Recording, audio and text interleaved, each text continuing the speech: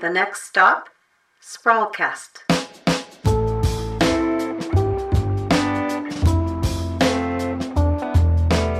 You're listening to Sprawlcast.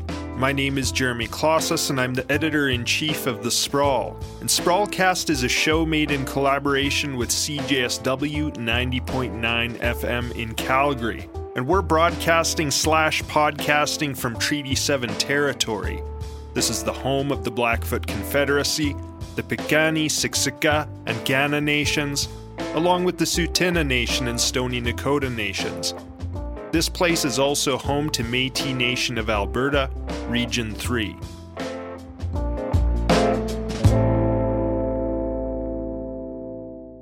As we're seeing the climate change, we're seeing more and more of those very, very intense events impacting various different areas of the city. When people hear the word flooding, right, it's not only the rivers, it's the stormwater side as well. And we have a journey to embark upon collectively as one city, a journey to net zero by 2050. The issue of the climate emergency, the issue of climate change, is a treaty issue. We have made declarations before, and truth be told, we have not stepped up before. But we can't make that mistake this time. Calgary City Council is slated to vote on a new climate strategy in July. And as you just heard, this is a crucial moment for our city. We've had climate and growth plans before, with ambitious targets, and then we've fallen short of those targets. But now, a new city council has the chance to set a new course at City Hall. After Mayor Jyoti Gondek was elected last October, she wasted no time in making climate action her first priority.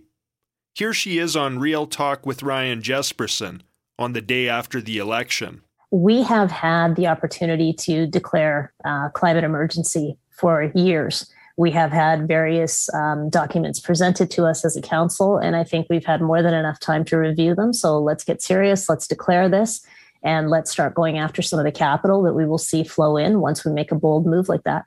But what's substantively different this time around? In this episode, I want to contextualize this new plan. We'll get to the nuts and bolts of it later in the show. But first, let's go back to November 2021, when City Council voted to declare a climate emergency. This was just weeks after the new City Council was elected, and when this came up in council chambers, there was some contention about if City Hall should even use the term climate emergency or soften that language. We're going to listen into a little of that debate. We'll hear Ward 1 Councillor Sonia Sharp, Ward 10 Councillor Andre Chabot, and Ward 13 Councillor Dan McLean. I completely agree that climate change is a critical issue, and it requires our municipality and our community to step up and do our part. But the one thing I am uncomfortable with is the use of the word emergency. And not because this issue isn't important, it's critical, but I feel like the word emergency in a municipal context means something very specific to our citizens. Like I said, I'm still not overly comfortable with the word climate emergency. I do know that we do have other emergencies as well that we certainly need to address, specifically on our economy.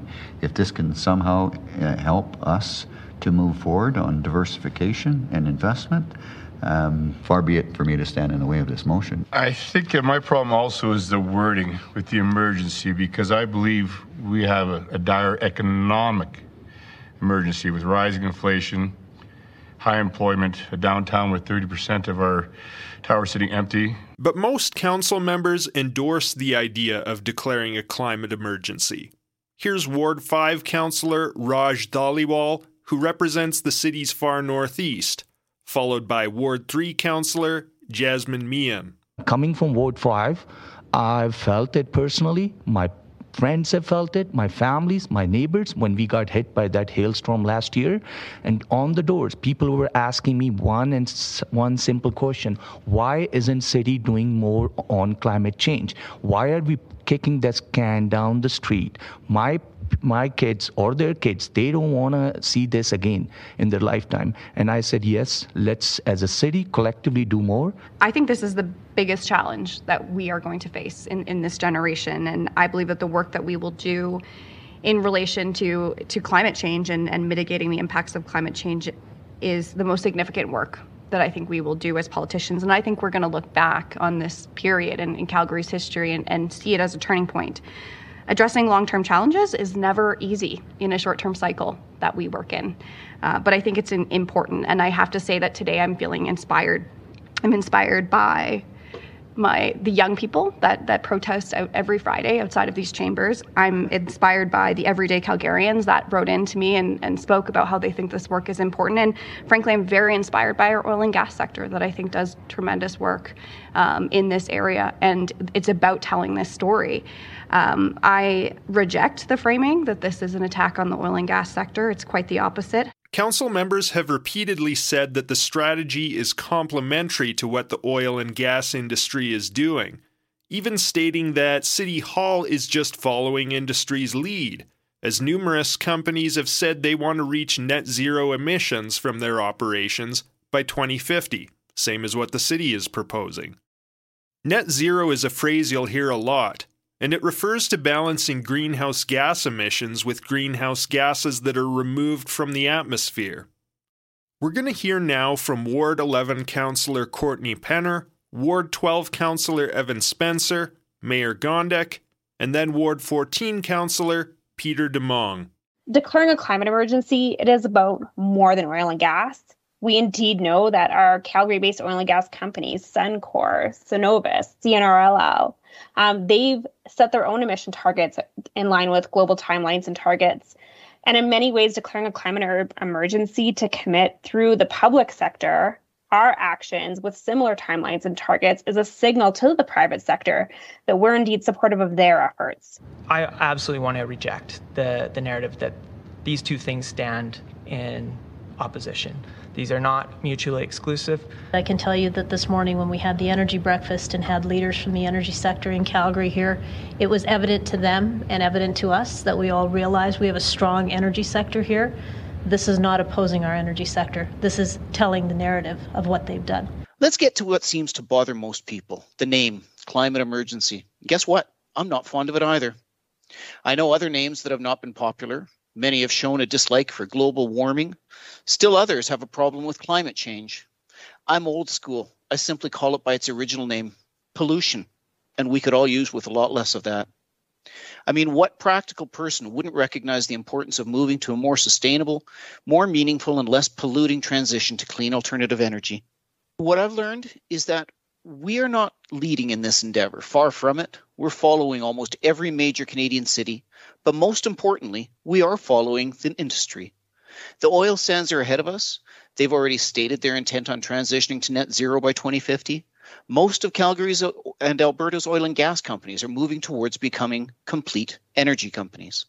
Now, like Councillor DeMong said, Calgary isn't unique in declaring a climate emergency, but Calgary is unique in other respects. Here's Dick Ebersohn, the city's manager of climate change and environment. Calgary emits a high amount of GHGs relative to other cities, and we have done so for a long time. So we have a responsibility to quickly reduce our emissions. We also have significant capacity to solve the problem in comparison to other cities. Calgary is a rich and technically advanced city that is more capable of reducing emissions, taking mitigation action, and with that power comes an obligation to do so. Council heard more about this in April at a strategic meeting on climate change, and local energy economist Peter Trzakian was one of the presenters.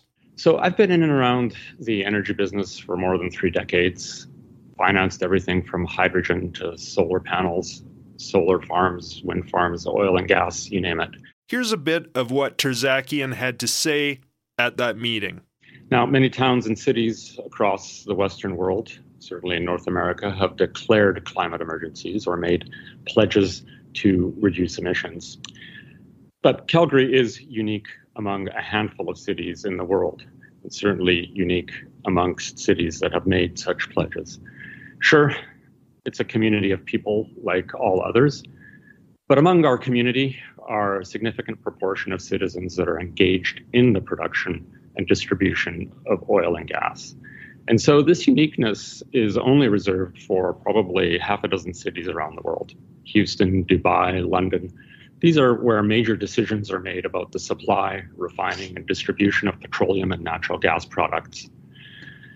If you don't already know, Canada is now the fourth largest producer of oil and gas in the world, and almost all the head offices of those boardrooms are located in Calgary.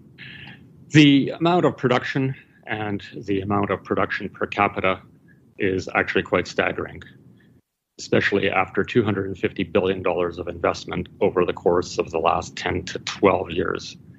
Our production has grown by 35%, and that has, as I said, placed us in the category of the world's super producers, fourth largest in the world.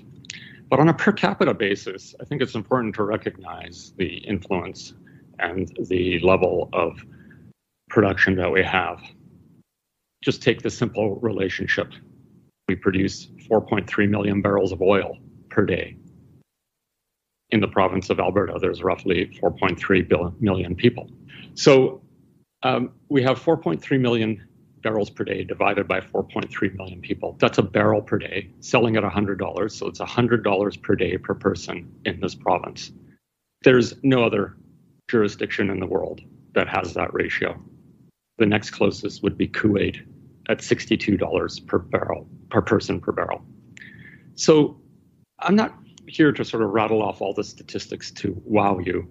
I just think it's important for us as Calgarians, as Albertans, to recognize that the level of prosperity here, where the decisions are made about those barrels, is second to none.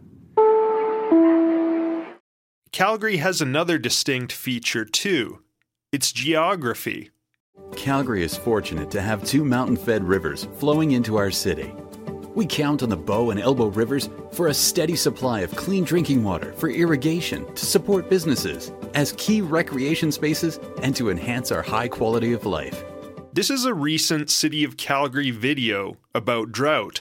I kind of get a kick out of it because it's got this peppy, inspirational music, as the narrator describes a rather dire future. Meeting the needs of a growing population and dealing with the realities of a warming climate where droughts will become the norm in our region will continue to put more pressure on our rivers and water supply. Glaciers will continue shrinking, and the snowpack will melt earlier in the spring, so we won't have the same steady supply of water in our rivers to sustain us through the summer and driest months of the year. The City of Calgary is bracing simultaneously for two scenarios when it comes to water. We're bracing for too much of it, in the form of floods, and not enough of it in the form of droughts. This paradox is one of the strange realities of climate change. And it's costly. It's costly on every level, obviously most significantly to human life, but also economically. And that has the insurance industry sounding the alarm on climate change. Earlier this year, Calgary City Council got a presentation from an academic named Brian Feltmate.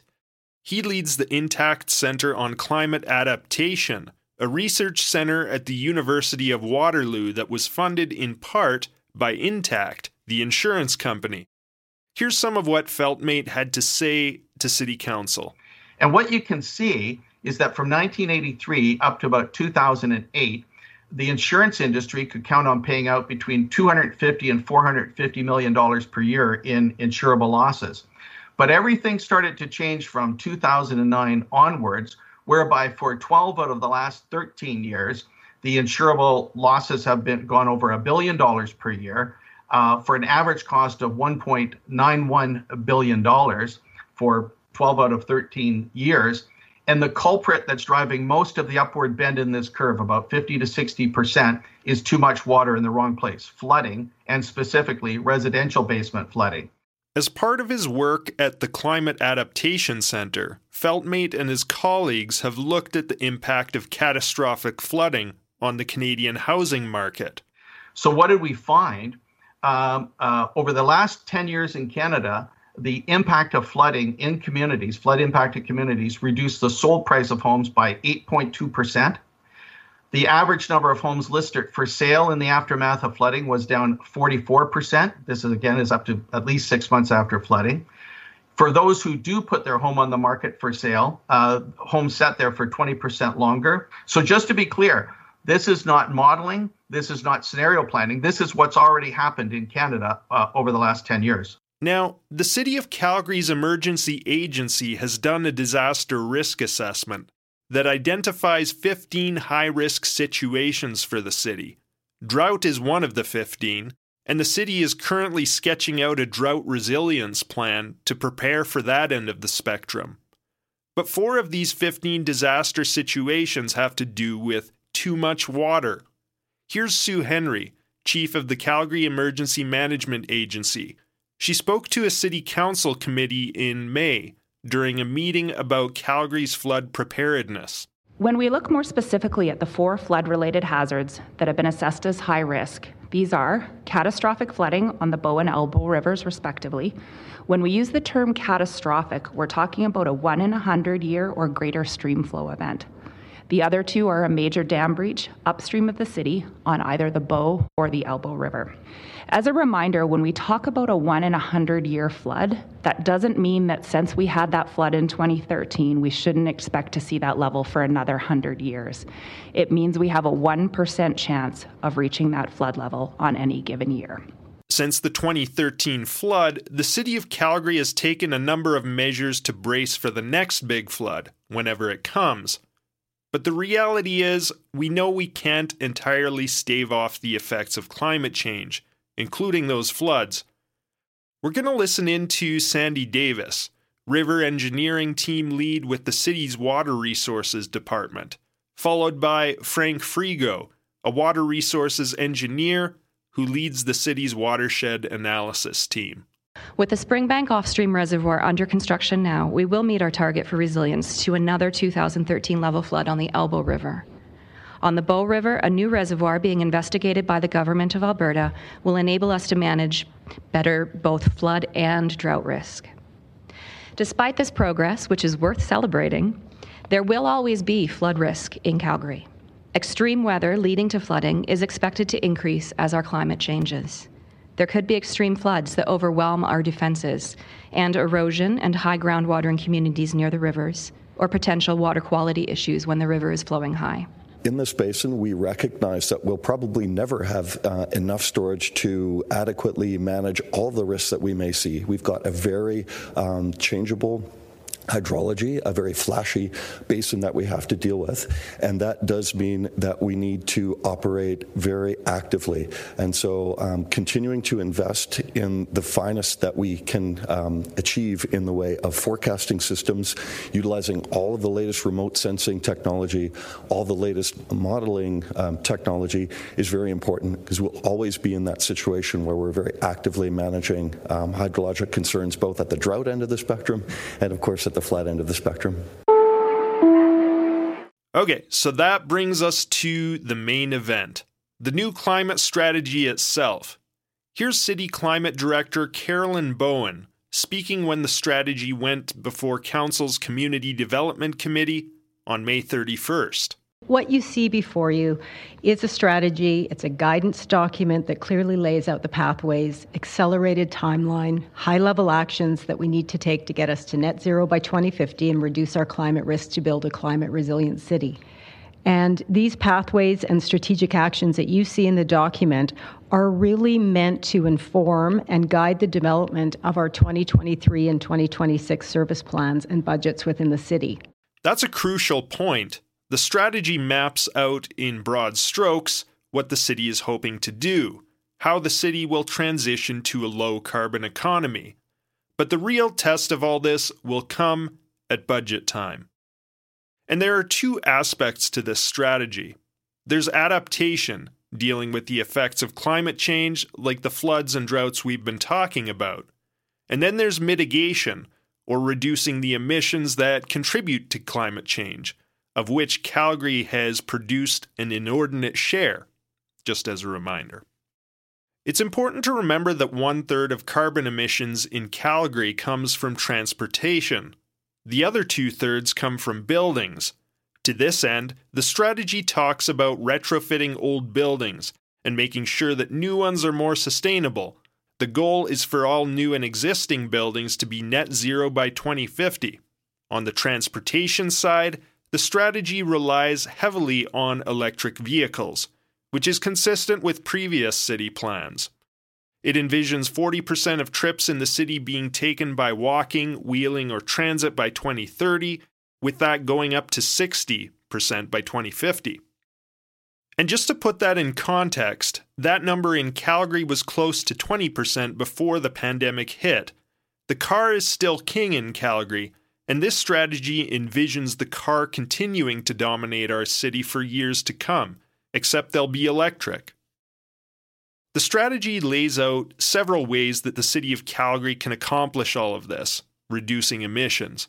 One way is by cutting emissions in its own operations, but that only makes up a fraction of citywide emissions in Calgary.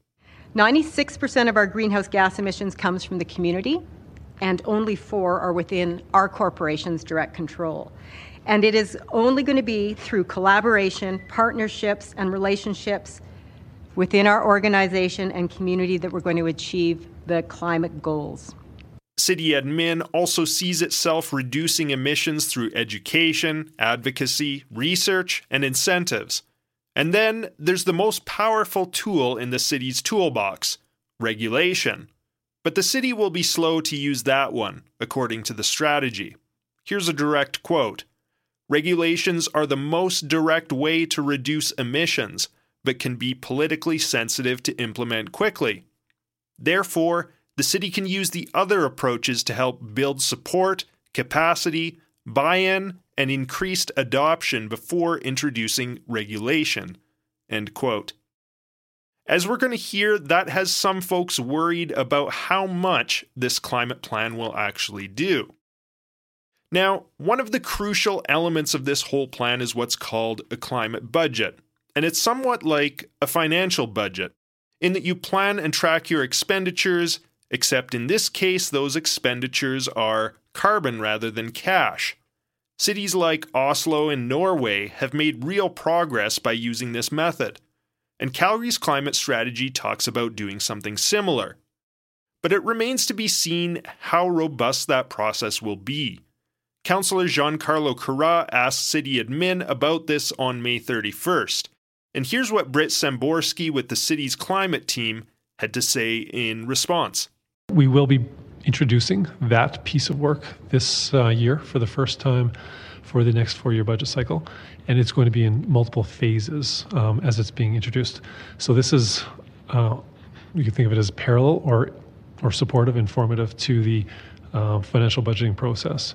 And we'll be starting with dealing with capital budgets and operating budgets for that the city controls, and moving over a series of years to include carbon budget impacts on different aspects of the city's operations, which include strategy and planning and policy, and then what happens outside of the city's direct budget area. Councillor Carra also asked about the built form of the city. As we know, Calgary's sprawling and car-dependent footprint has locked in high emissions levels.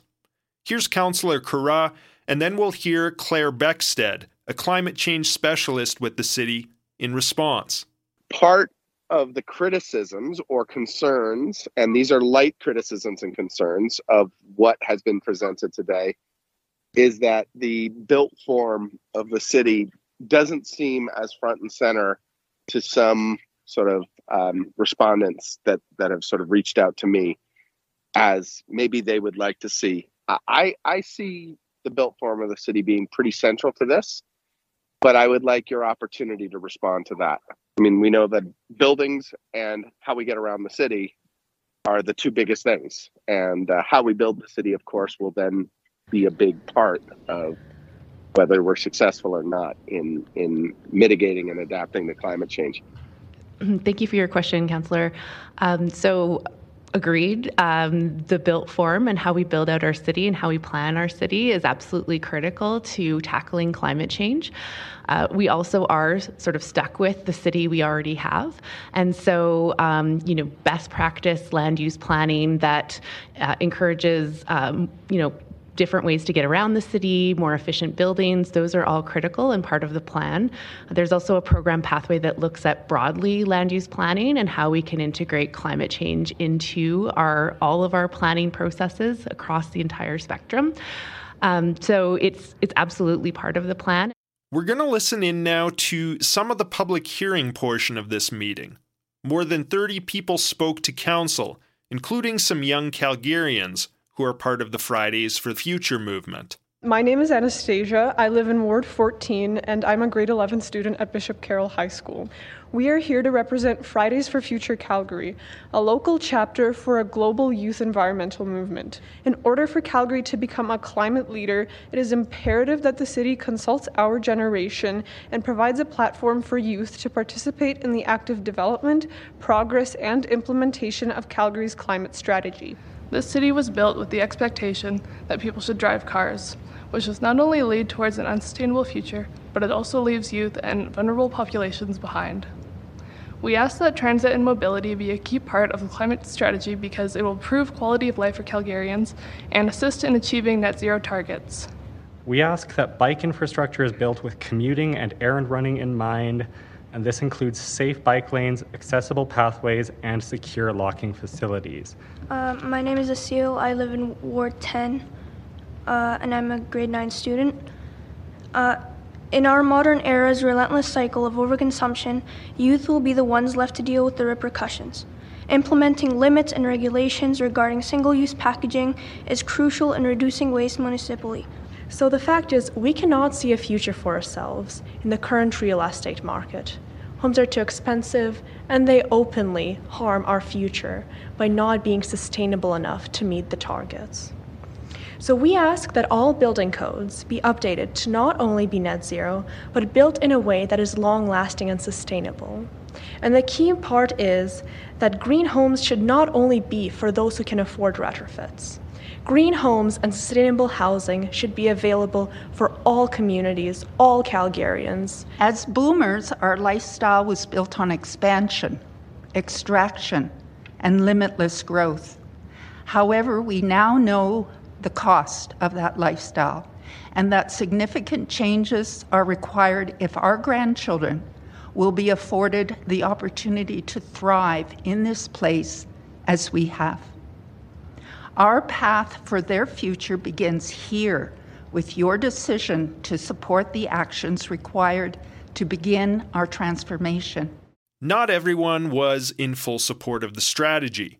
The Calgary Construction Association cautioned against some elements of the plan, particularly when it comes to retrofitting buildings. We're going to hear Frano Kavar, the Calgary Construction Association's Government Relations Director, followed by Bill Black, the group's president.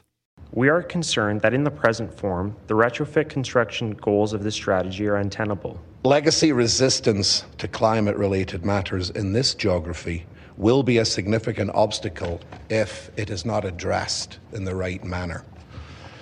Those who have resisted in other jurisdictions that I've been involved in have become very strong supporters once they've been engaged in the manner that allows them to be engaged with where they are now in order to be able to jointly and collaboratively investigate financial feasibility and approaches that create the right balance.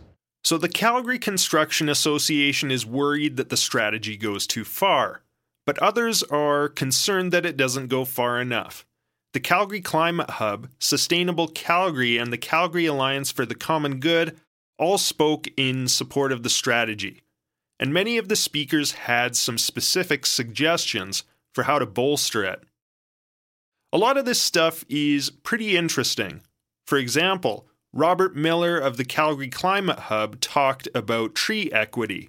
His presentation was about the city's tree canopy, which is going to be increasingly important as summers get hotter. And he talked about how there's a significantly thinner tree canopy in racially diverse areas of the city, and how a low tree canopy also corresponds to low individual incomes when you look at a map of the city. So our primary concern with new forestation is to ensure equity and reduce heat islands in all communities with low tree canopy. starting with the most disadvantaged. We're going to hear Noel Keogh with Sustainable Calgary, followed by Sabrina Grover, Robert Miller, and Robert Tremblay of the Calgary Climate Hub. They spoke about what they'd like to see from the strategy. The overarching message of this presentation is that the strategy's urgency must be commensurate with the climate emergency.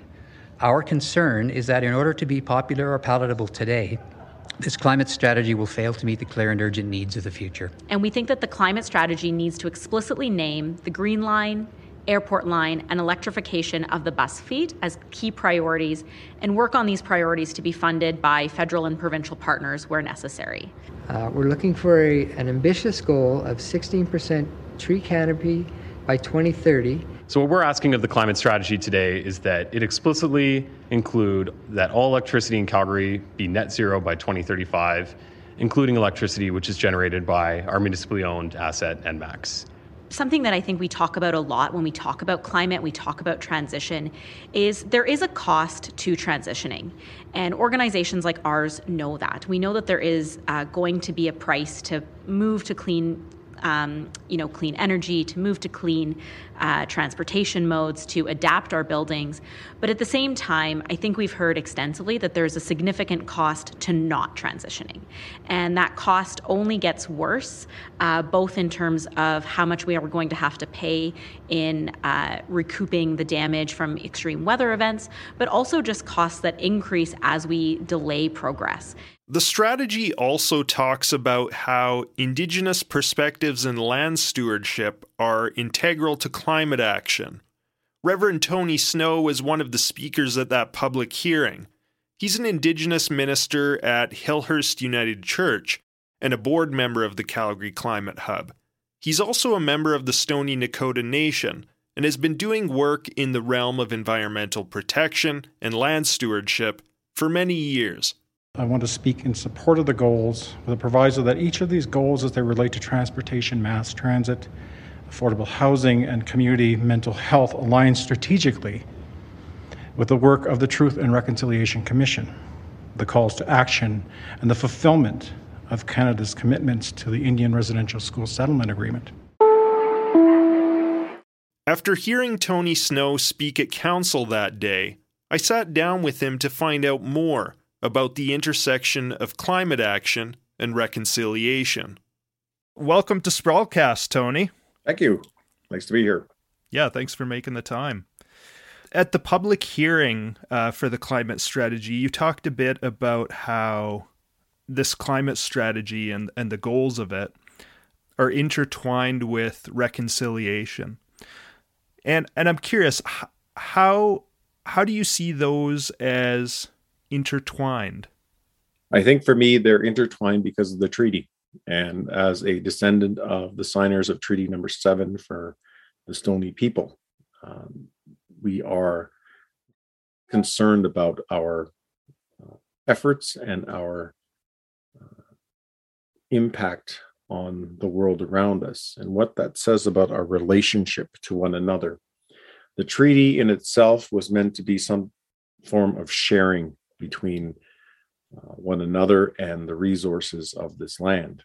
And so when there's an imbalance in that treaty relationship, that affects how we are able to govern, how we are able to find a balance in our teaching, as well as the balance in our community structures. So because for a long time we didn't have access to courts or to legal proceedings, we were not able to retain lawyers. A lot of things had happened that we now seem to find redress for in things like land claims and in things like some of the injunctions that have been put forward, because these are done without our consent and without our participation. So moving forward, when we think about the effects on the environment, for me, one of the points that I was bringing up in that presentation to City Hall was that the issue of environment, the issue of the climate emergency, the issue of climate change is a treaty issue. It is an issue of reconciliation that if we were to have worked together and been a part of the discussions, we would have a very different world today. And because so many of the studies and initiatives around Indigenous spirituality and Indigenous governance, the issues around our view of the environment have become prevalent, especially in the international arena, it is important that we listen and we begin to understand a different worldview and a different context that we bring to these discussions, that we might find different solutions and different priorities to move forward with, so that we are not continually working at a deficit or at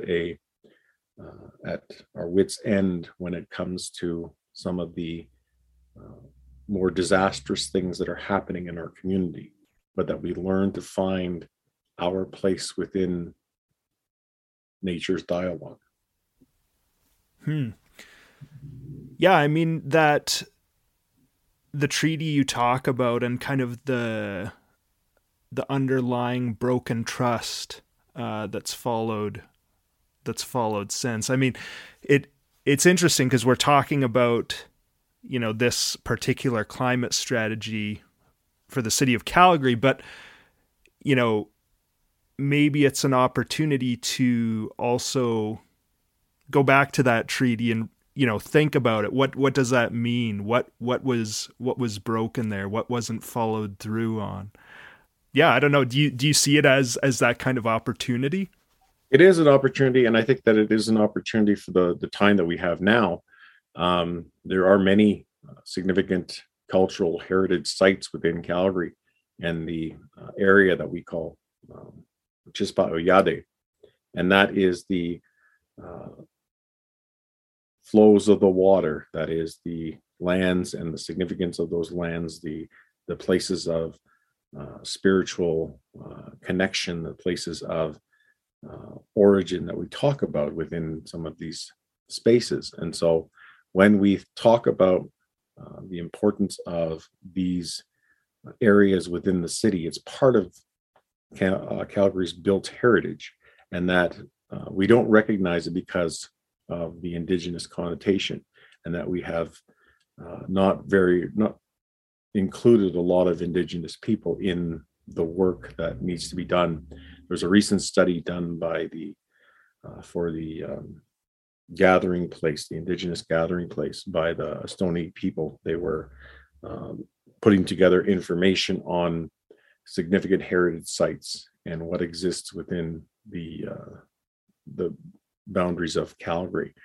And that continued to emerge other understandings and other stories that we have not had a chance to share, and was only put into a report in a very hurried manner because they were not included in the initial discussions. And so this is to bring forward some of the points that they wanted to make about the elders' memories of these spaces and the cultural history of these spaces, what our elders say in our oral history, and how important that is to what we become.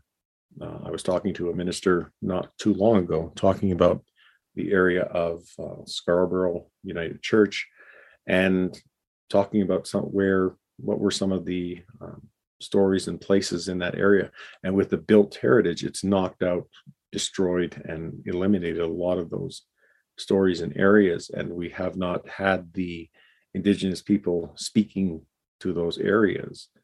So we don't have that history recorded. That history is there, but it's not been shared. It's not been in any way written down for the benefit of our historical context. So it's a lot of work that's yet to be done.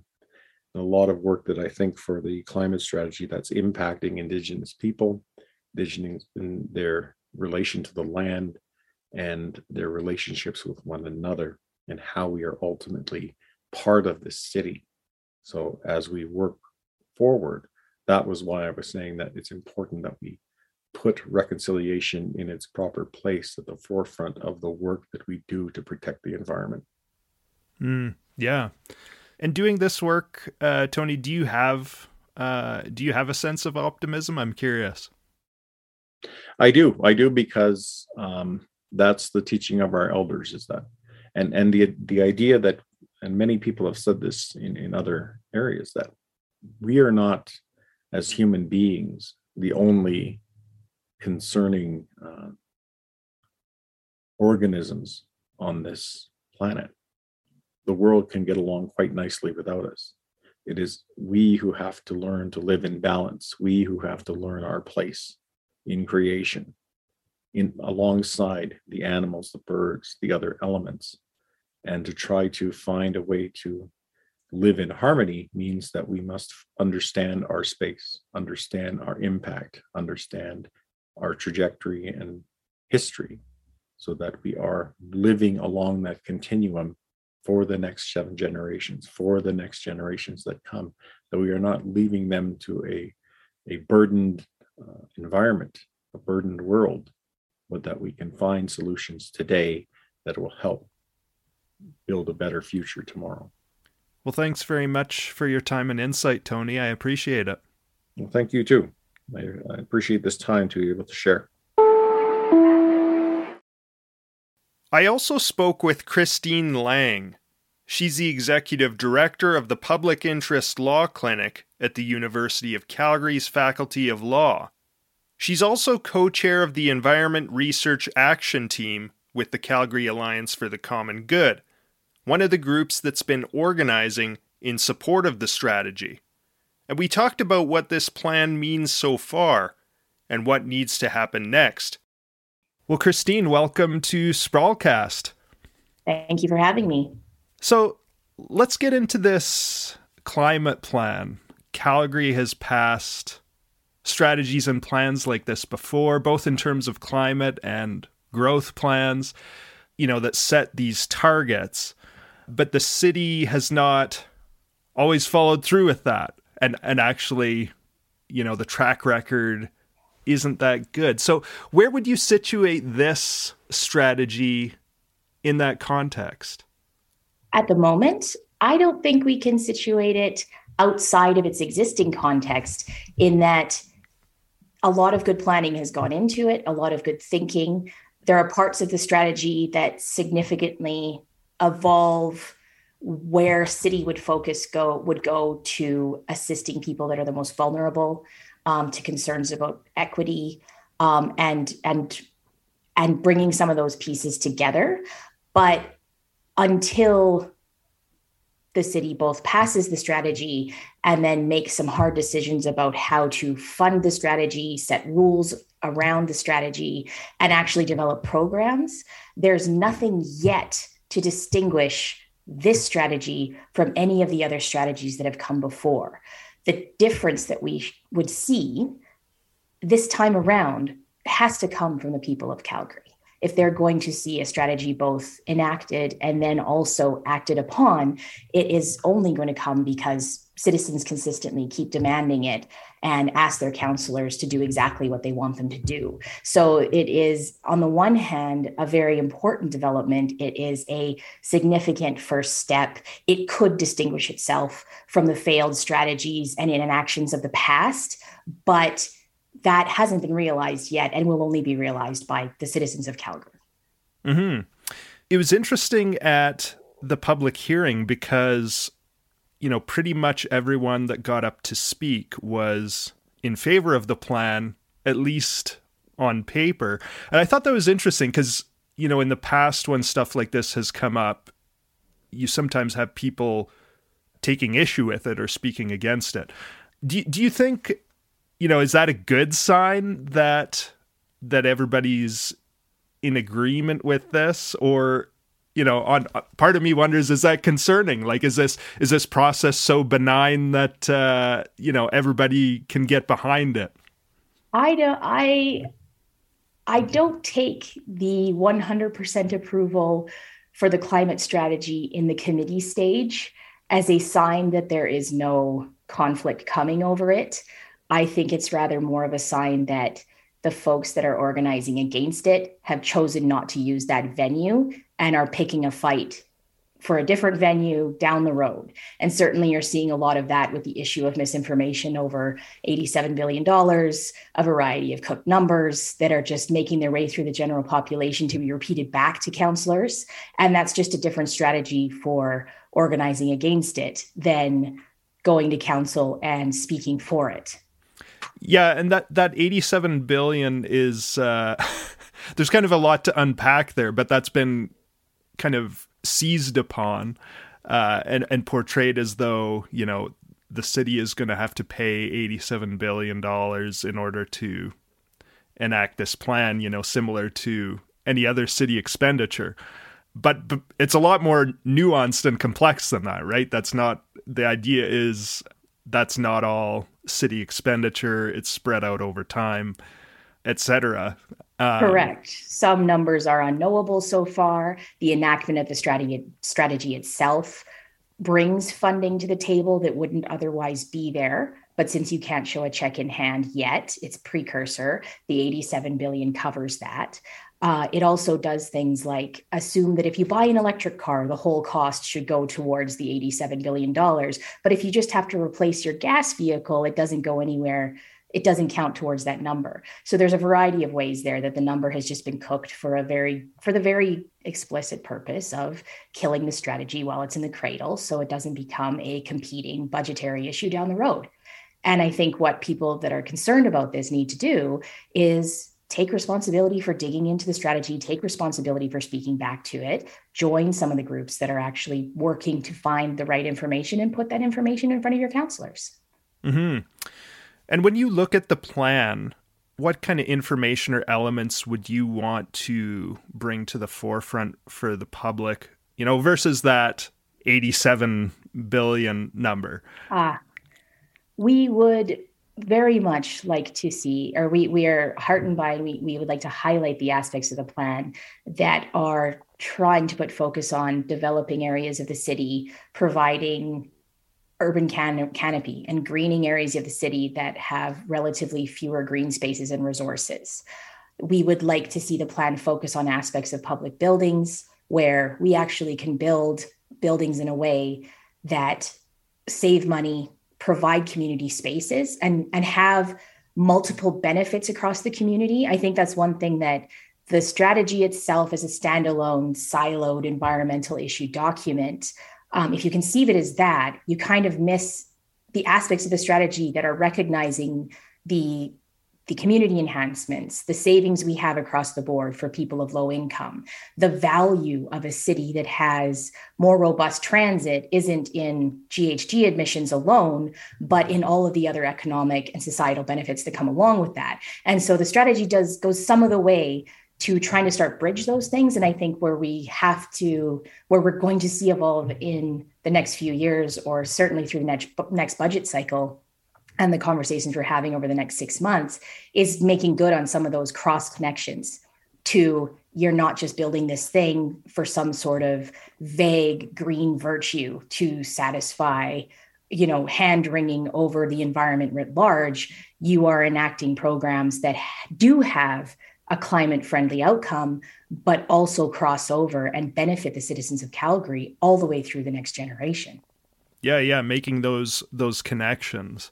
So that it's, you know, transit, as you say, all these different elements. It was interesting at the public hearing, like any number of those elements that folks were talking about, like the tree canopy in the city or transit or a bunch of these things. I was thinking, like, all of this is so interesting. Like, you could dig into each one of these things and there's so much there. And absolutely.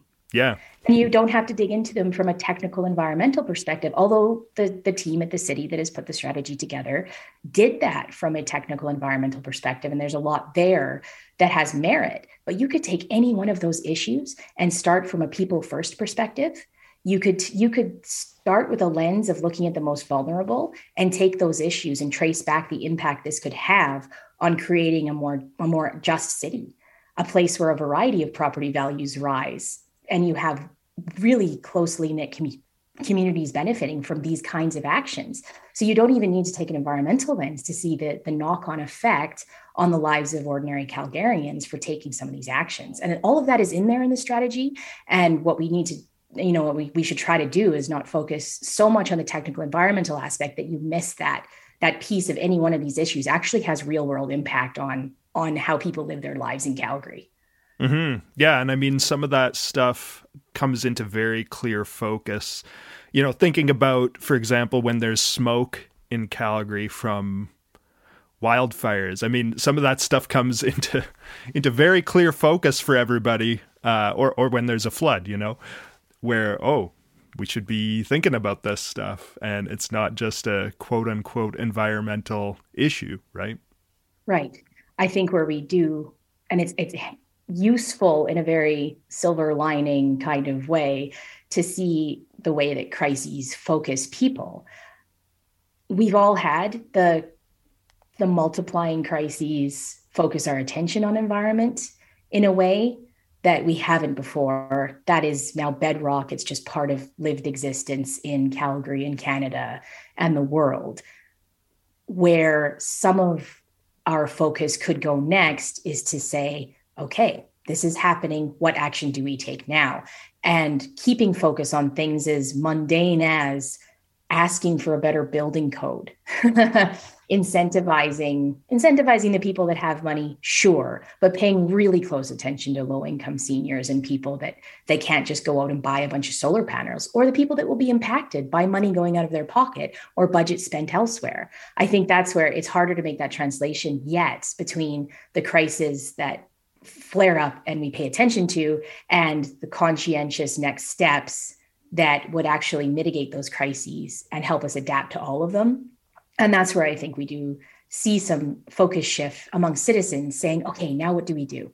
I know I'm scared. I know this is unprecedented. I've seen it with my own eyes. And now having people pivot and say, what I really want my city to do is build differently, because I know it's going to mitigate the next thing that comes along. I think we're starting to see that shift now. Mm-hmm. Mm-hmm. A number of council members have emphasized with regards to this strategy, that it sends a signal to the world. It sends a signal to investors. Even Mayor Gondek, when the strategy was postponed from the meeting in June here to July, she expressed disappointment because what kind of message does that send, that we're postponing this? To what extent do you think there's a danger of it being just a signal, just a symbol, a symbolic document, symbolic gesture? Is that a risk here? Absolutely. Absolutely. There's nothing stopping this strategy from being a bare signal, except the citizens of Calgary saying, we want this and we want you to do it. And that's why we're the only ones that are going to make this real.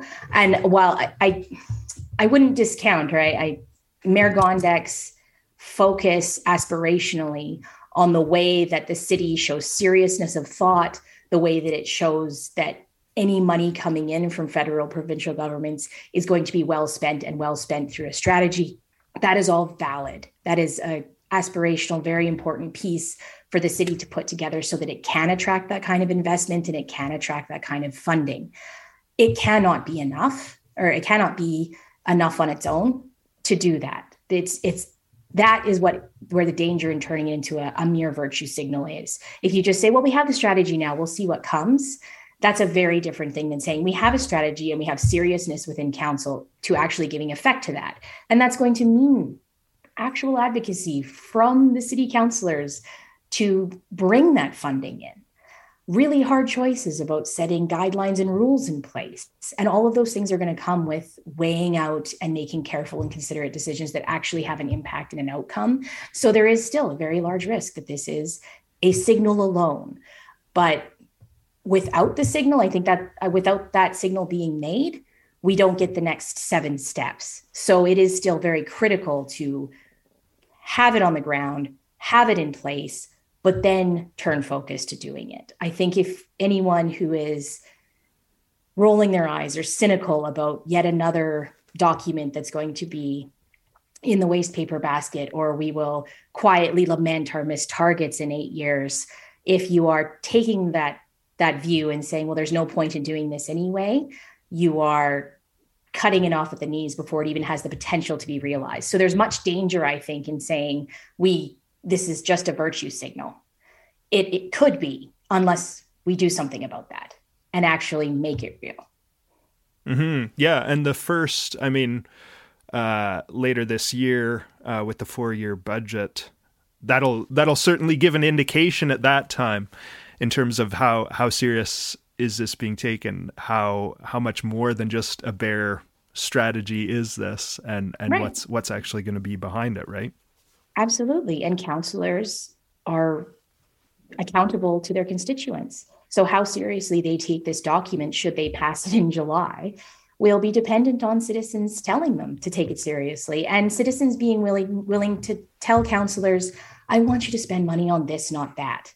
There are actual choices to make. And I think that's something that certainly Councillor Pootmans has brought up. Councillor Wong has raised concerns about benefit realization and cost benefit. And these are valid concerns to raise. And they should be listened to carefully by proponents of the strategy and all that follows, and dug into and taken seriously, because it's only the next several steps that's going to develop the serious plans and then the serious money behind them to actually bring it about. Well, thanks very much for your time and insight, Christine. Thank you very much, Jeremy. End of line. Thanks for listening, and see you again soon.